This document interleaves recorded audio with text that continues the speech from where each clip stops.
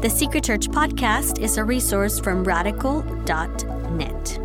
For the Secret Church 12 study guide and other resources that go along with this audio, visit radical.net/SC12. This is Secret Church 12, Episode 3. Okay, we're going to jump back in. I know that people here and other places might still be filing in, but in case you haven't noticed, we got a pretty good ways to go. So we're going to jump right into historical books. Joshua, Judges, Ruth, 1st, 2nd Samuel, 1st, 2nd Kings, 1st, 2nd Chronicles, Ezra, Nehemiah, Esther. What do these books teach us about suffering? See in Joshua and Judges a picture of fear and judgment. From the very beginning of Joshua, an exhortation amidst fear. Joshua's preparing to lead the people into the promised land. And God speaks to him and tells him to trust divine promises. The Lord, your God, will lay the fear of you and the dread of you on all the land that you shall tread, as He promised you. God had given them the land. God had guaranteed them the land. It was theirs to take. So God said, take it. Follow divine commands. Joshua 1, don't let the book of the law depart from your mouth. God's word must be in our minds. God's word must be in our mouths. Depend on divine presence. I love Joshua 1. From the perspective of the world, Joshua should have been scared to death. With the presence of God, Joshua could be sure of victory. Don't be afraid. Live for divine glory. Put away the gods your father served beyond the river in Egypt and serve the Lord. Part of the point of Joshua is to show us that God orchestrates the events of His people for the display of His glory. God sometimes puts His people in difficult circumstances that elicit fear in the world in order to demonstrate His power and His faithfulness to His promises and His glory and His supreme glory. Exhortation amidst fear. Demonstration of judges.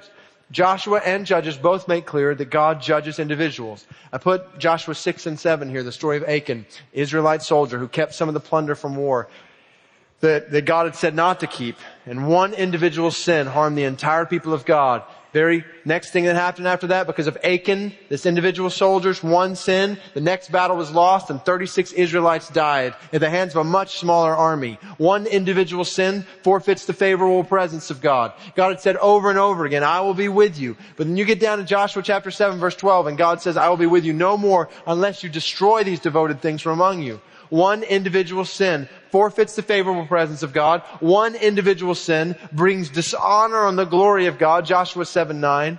And one individual sin warrants the swift and just wrath of God. When it's discovered what Achan had done, Achan and his entire family are stoned. God judges individuals. Do not underestimate the effect of one sin in bringing about suffering. God judges pagan nations. God had pronounced curses on pagan nations in Deuteronomy chapter 20. And as we see these nations, we realize that for some time, God demonstrates His patience toward undeserving sinners. That's what we see Him promising in Genesis 15. God was delaying His wrath toward the nations until an appointed time. God is patient, Ezekiel 36 says. He has no pleasure in the death of the wicked, but He calls them to turn and live. But when they don't, in due time, God doles out His judgment on deserving sinners, much like we saw in Sodom and Gomorrah in Genesis 18. We see God judging pagan nations all over the book of Joshua and Judges, and we also see God judging His people when they disobey Him. The entire book of Judges involves a pattern that starts with relapse. God's people turn from His commandments. That leads to ruin. They experience judgment. Then leads to repentance. They turn from their sin and God forgives them. That leads to restoration and then rest. And then it starts all over again. And the problem is that the God's people were illustrating man's depravity, man's sinfulness. See the core of their sin. Blatant idolatry. The people of God, Israel, did again what was evil in the sight of the Lord and served the Baals and the Ashtoreths, the gods of Syria, Sidon, Moab, the gods of the Ammonites, Philistines. They forsook the Lord and did not serve Him. And the consequence of their sin, idolatry, was rampant immorality. Some of the most wicked, heinous stories in all the Bible happen in the book of Judges. Judges 19 being one of them. Indescribable evil, wickedness, all because they had turned from God. James Montgomery Boyce said, no people ever rise higher than their idea of God. And conversely, a loss of the sense of God's high and awesome character always involves a loss of people's moral values and even what we commonly call humanity. They illustrated man's depravity and they needed God's deliverance. More specifically, they needed a deliverer. They needed God's deliverance. They needed someone to rescue them from divine judgment. They needed someone to show them divine mercy. And that's how the book of Judges ends, with the people of God doing what was right in their own eyes, utterly wicked, desperately in need of ultimate deliverance, in need of someone to show them divine mercy. Now, in the middle of that time, spanning the period of Joshua and Judges, we have the story of Ruth, one of my favorite books in the Bible, the sovereign mystery of surprising mercy. So here's the setting. 2 places. A land of promise, Bethlehem, known as the house of bread, part of the promised land. And then you had a land of compromise, Moab, a land where a man named Elimelech takes his family to take his family to in amidst a famine in Bethlehem. Moab was a cursed land. The origin of the Moabites went all the way back to the time when Lot had an incestuous relationship with his daughter in Genesis 19. The Moabites were an outcast people who worshipped foreign gods. Moabite women had seduced Jewish men into sexual immorality and adultery. And that led to the killing of 24,000 different Israelites. So you got Moab, a land of compromise. The story revolves around 2 people, a woman with honest hurt, Naomi, the wife of Elimelech. When she and her husband and her 2 sons got to Moab, her sons married Moabite, cursed women, and then her 2 sons and her husband died. And Naomi was left with 2 Moabite daughters-in-law and nothing else to her name. Neither of her daughters-in-law had children that could provide for their family in the days ahead, so their names were destined to die with themselves. So when Naomi decides to come back to Bethlehem and she gets there, she says to the people, they say, "Hey, Naomi," she says, "Don't call me Naomi, call me Mara," which means bitter, because as God has dealt bitterly with me. He's brought calamity upon me. Do you ever feel like that? Do you ever feel like the providence of God has been hard on you? You wonder if you can't take it anymore? A woman with honest hurt. And beside her on that return is Ruth, a woman with humble devotion who commits to stay with Naomi and follow Naomi's God. Now, as they come to Bethlehem, they have 2 primary points of need. They were in need of food and they were in need of family. They had no one to provide for them. Now, behind all of this, in the first chapter of the book of Ruth, we see 2 pictures of God. We see that God is great. Naomi calls God the Almighty. Naomi knows that God is all-powerful. At the same time, we see in Ruth chapter 1 that God is good. First glimmer of hope in the book of Ruth is in verse 6, where we find that the Lord, Yahweh, has provided food for His people in Bethlehem. So we know that behind the scenes of Naomi's bitterness, God is great and God is good. And we see this one promise from the start of the book. Mark it down, Ruth chapter 1. In God's sovereign design, He ordains sorrowful tragedy to set the stage for surprising triumph. There are times when we think God is far from us. In this story, every one of our lives, we're surrounded by famine, when we long for what we don't have, what we know we need, when everything seems foreign. Maybe you find yourself at a new place, physically, emotionally, relationally, spiritually, and you're not sure how you got there, but it's not what you planned. When death strikes and the pain just won't seem to go away. Maybe it was a short time ago, maybe a long time ago. Maybe it was expected, maybe it wasn't. When despair sinks in, we're not sure if we can go on in our current circumstances. You feel like sometimes there's no way out. Amidst loneliness, when no one else, even those who love you, really seem to understand. Maybe it feels like there's not even anyone who is there to love you. Amidst barrenness, the pain I know that many couples struggle with, wanting children, desiring children, wanting a family, and struggling to understand why you have that kind of deep desire for a child and God's not answering it. In our grief, when we hurt, when we cry, when we wrestle, in our shame, when the things we struggle with may not be proud of. There might be things you're struggling with that either people don't understand or maybe they even look down upon, and all those things. I don't want to be overly depressing here, but these things are real. When we get the diagnosis from the doctor, or we sign the papers ending a marriage, or we hear the news in our family, when our job is gone, or the house is taken away, or the bottom line can't be met anymore, whatever it is, and we wonder, is God really near in all of this? This is where we must realize that even when we think God is farthest from us, here's the promise. God will show Himself faithful to us. There's a delicate touch of hope at the end of this chapter, verse 22. Naomi and the Moabites came to Bethlehem at the beginning of barley harvest. And Naomi has no idea what that's about to mean. She's saying, I'm empty, but here's the reality. Standing next to her in the person of Ruth is fullness from God. And God is about to weave together the story of all stories to show His gracious and unfathomable blessing toward Naomi. And He's going to do it through Ruth, the Moabitess. Don't miss this, brother or sister. When God seems farthest from you, He actually may be laying the foundations for the greatest display of His faithfulness to you. This is why we named our daughter, whom we adopted from China a couple months ago, Mara Ruth. This is Heather and I's story, waiting for children for years, God not providing the way we wanted, wondering why not. Who knew that God, in withholding a child from us, was setting the stage for our first son to be from Kazakhstan, then our second son, and now our daughter from China. I look around my table and I see the blessing of God in a way I never could have imagined 8 years ago in the middle of hurt and pain and tearful nights with my wife. And it's our little girl's story, abandoned at birth, left outside the gate of an orphanage in a brown paper box. What looked like tragedy, God was setting the stage for surprising triumph, to bring her into a family to love her and care for her and point her to the fatherless on high. So, back to Ruth, stage set for the Redeemer to come on the scene in chapter 2, the portrait of a kinsman Redeemer. One morning, Ruth goes out in search of food. She just happens to get in the field of Boaz. The knight in shining armor enters the scene. She starts to glean with other beggars in the field, and as she's doing that, Ruth 2 says, Boaz walks up at that moment. Now, guys, I don't know if you've ever watched a romantic movie with your wife, one of those love stories, that things start happening that are so unrealistic, they're coming together, and you're thinking, this is absurd, life never happens this way, and right when you're about to say something sarcastic, you look over at your wife next to you, and she's in tears, she's engrossed in the romance, and you think, you're buying this? I mean, give me a break. That's never happened to me. I've just heard from other guys that that's happened.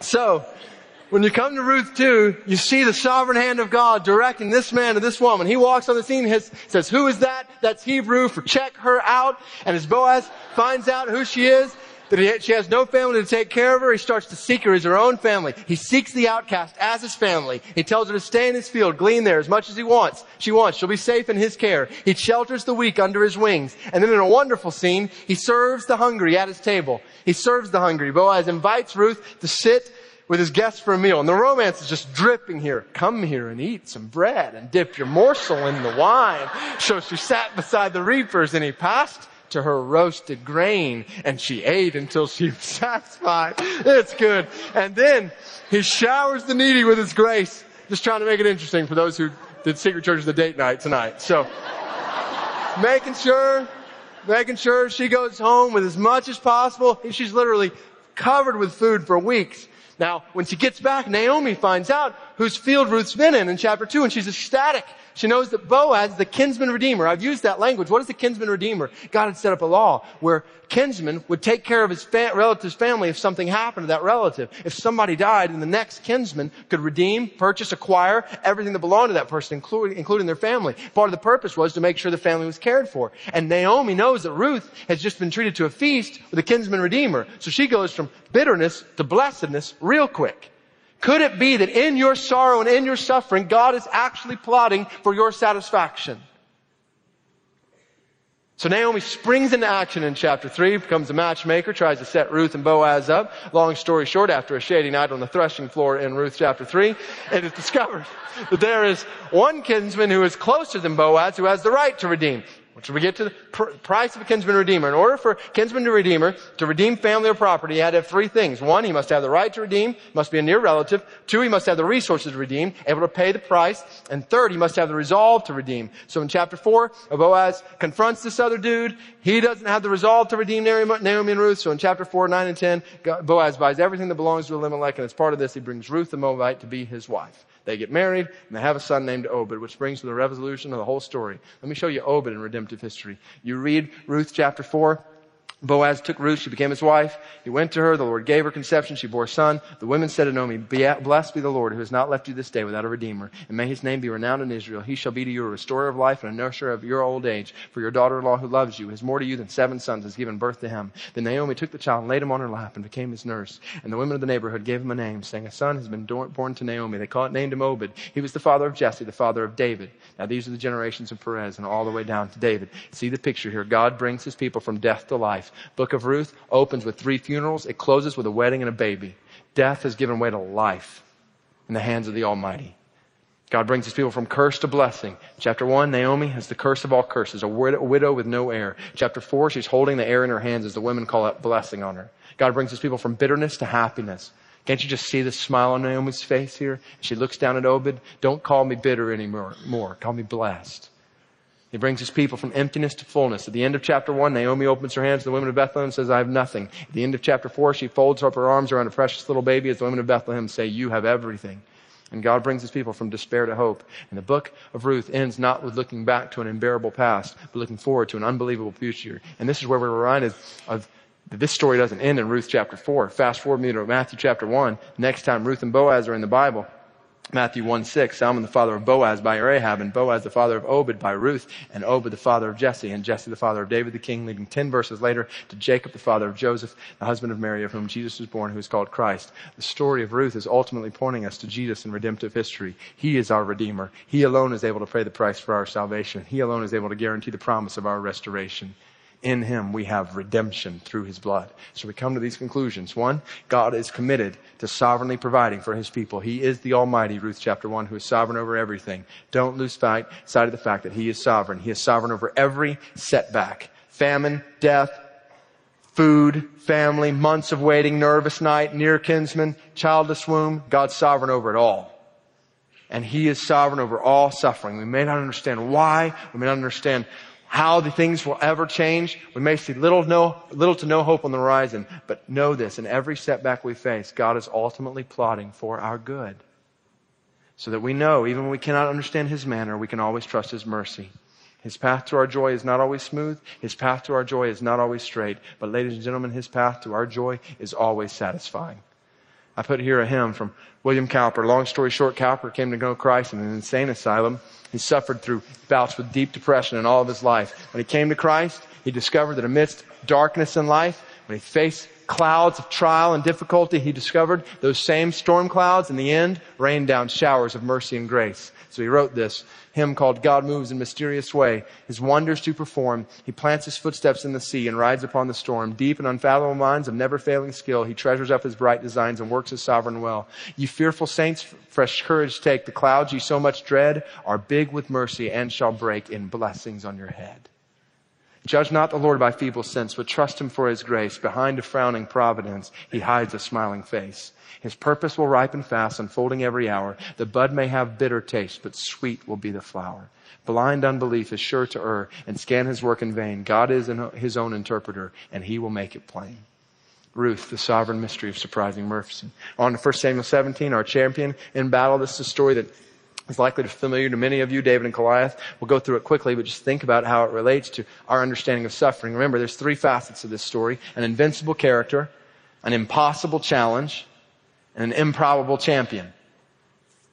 So you put that, and that improbable champion, passionate for the glory of God and confident in the power of God. So impossible challenge, improbable champion. Passionate for the glory of God, confident in the power of God. Now, if we're not careful, we'll just look at this story on its base level. We'll miss part of the point. 3 levels of the story I want you to see. First, on the level of individual history. Just like we mentioned, this story involves a character, Goliath, a challenge, defeat the giant, and a champion, David, the soon-to-be king. Right before David comes in 1 Samuel 17 and 1 Samuel 16, David was anointed by Samuel as the next king. So you got individual history going on here. But take it up a notch and you go to national history. This is not just a story about David and Goliath. This is a story about Israelites and Philistines, God's people and their enemies. The character surrounding nations. The challenge, deliver God's people. And the champion that God raises up for his people is David the shepherd king. But then take it up another level. We're doing kind of Google Earth right here. Now you're at the broad level. The grand scheme of redemptive history, this battle depicts a much fiercer character, Satan, and a much greater challenge, destroy sin, and in it all a surprising champion, Jesus the Savior King. Without question, part of the purpose, if not the purpose, of the story of David and Goliath is to show how God raises up an improbable champion from the family of Jesse to ultimately deliver his people from their enemies. So what does all that have to do with suffering? 3 takeaways. 1, we must live with passion for God's glory. The point of the story is not to be brave in the face of giants. The point of the story is to be passionate about the glory of God. In every problem we face, no matter what it is, family, work, personal life, more than we want our problems to go away, we want God's name to be glorified. And if that means the problem remains, then so be it. Our passion is not ultimately for safety, security, comfort, our plans. Our passion is your glory. And the problems that everyone of us is facing, let's pray that God would show his glory in them. In every problem we face, in every place we go. Second, we can live with confidence in his power. I remind you, brothers and sisters, the ultimate battle has already been fought and it has been won. Our improbable champion, a baby born in a manger, later crucified on a cross, has disarmed the rulers and authorities and put them to open shame by triumphing over them in him. Satan has been defeated. And what this means in our battles with sin and suffering in this life, we do not fight for victory. Victory has been won. We fight from victory. And that's a huge difference. So let this truth seep into your mind, because if that's not clear in your mind, you will experience You'll not experience much victory in your life. You'll be confused and you'll be defeated in suffering, Christian, if you don't let this lodge deeply in your heart. You'll miss out on being on the front lines of mission because you'll be shirking back. When we fight, we're not trying to win. Those in Christ have won, and our lives are enforcing the victory that's already been secured. He who is in you is greater than the one who is in the world. And as a result, we will look to Jesus as our champion in every temptation and sin we encounter, and in every trial and struggle we experience. We have no reason to hear. I want to group 1 and 2 Samuel, 1 and 2 Kings, 1 and 2 Chronicles all together around the theme of sin and suffering. So see the seriousness of sin in the kings of Israel. Now this is David, unfortunately, in a different light. See sin's anatomy and what led to adultery with Bathsheba, the murder of her husband Uriah. See how sin appears so subtly in that story. And it harms so deeply. And it controls so quickly. And sin devastates so painfully. How did this happen? David, the king after God's own heart. Sin's anatomy, sin's tragedy involves the defiance of God. Psalm 51, against you only have I sinned. Defiance of God and the distress of men. The sins of the kings of Israel dominate the rest of Israel's history in the Old Testament. Consider the history of suffering in the people of Israel, flowing from David to Solomon, and then the king to king to king after that. Remember covenant chronology here. I put it, there's a united kingdom, 1 Kings 1 through 11, Saul, David, Solomon. But then after Solomon, kingdom was divided into a northern kingdom, southern kingdom. Northern kingdom Israel, southern kingdom Judah. Until the day when the northern kingdom was destroyed and the southern kingdom was taken captive. In the midst of all of that, look at covenant loyalty. 0 of the 19 northern kings follow the Lord. 8 of the 20 southern kings follow the Lord. The overwhelming majority of Israel's kings rebelled against God, leading to mammoth suffering among God's people. Covenant catastrophe, division, slaughter, destruction of Samaria, the northern kingdom by Assyria, and finally the fall of Jerusalem, southern kingdom to Babylon. Sin appears subtly. It starts subtly, harms deeply, controls quickly, devastates painfully. Sin always brings suffering. Always. We're going to see this over and over again. God help us to learn. Sin always brings suffering.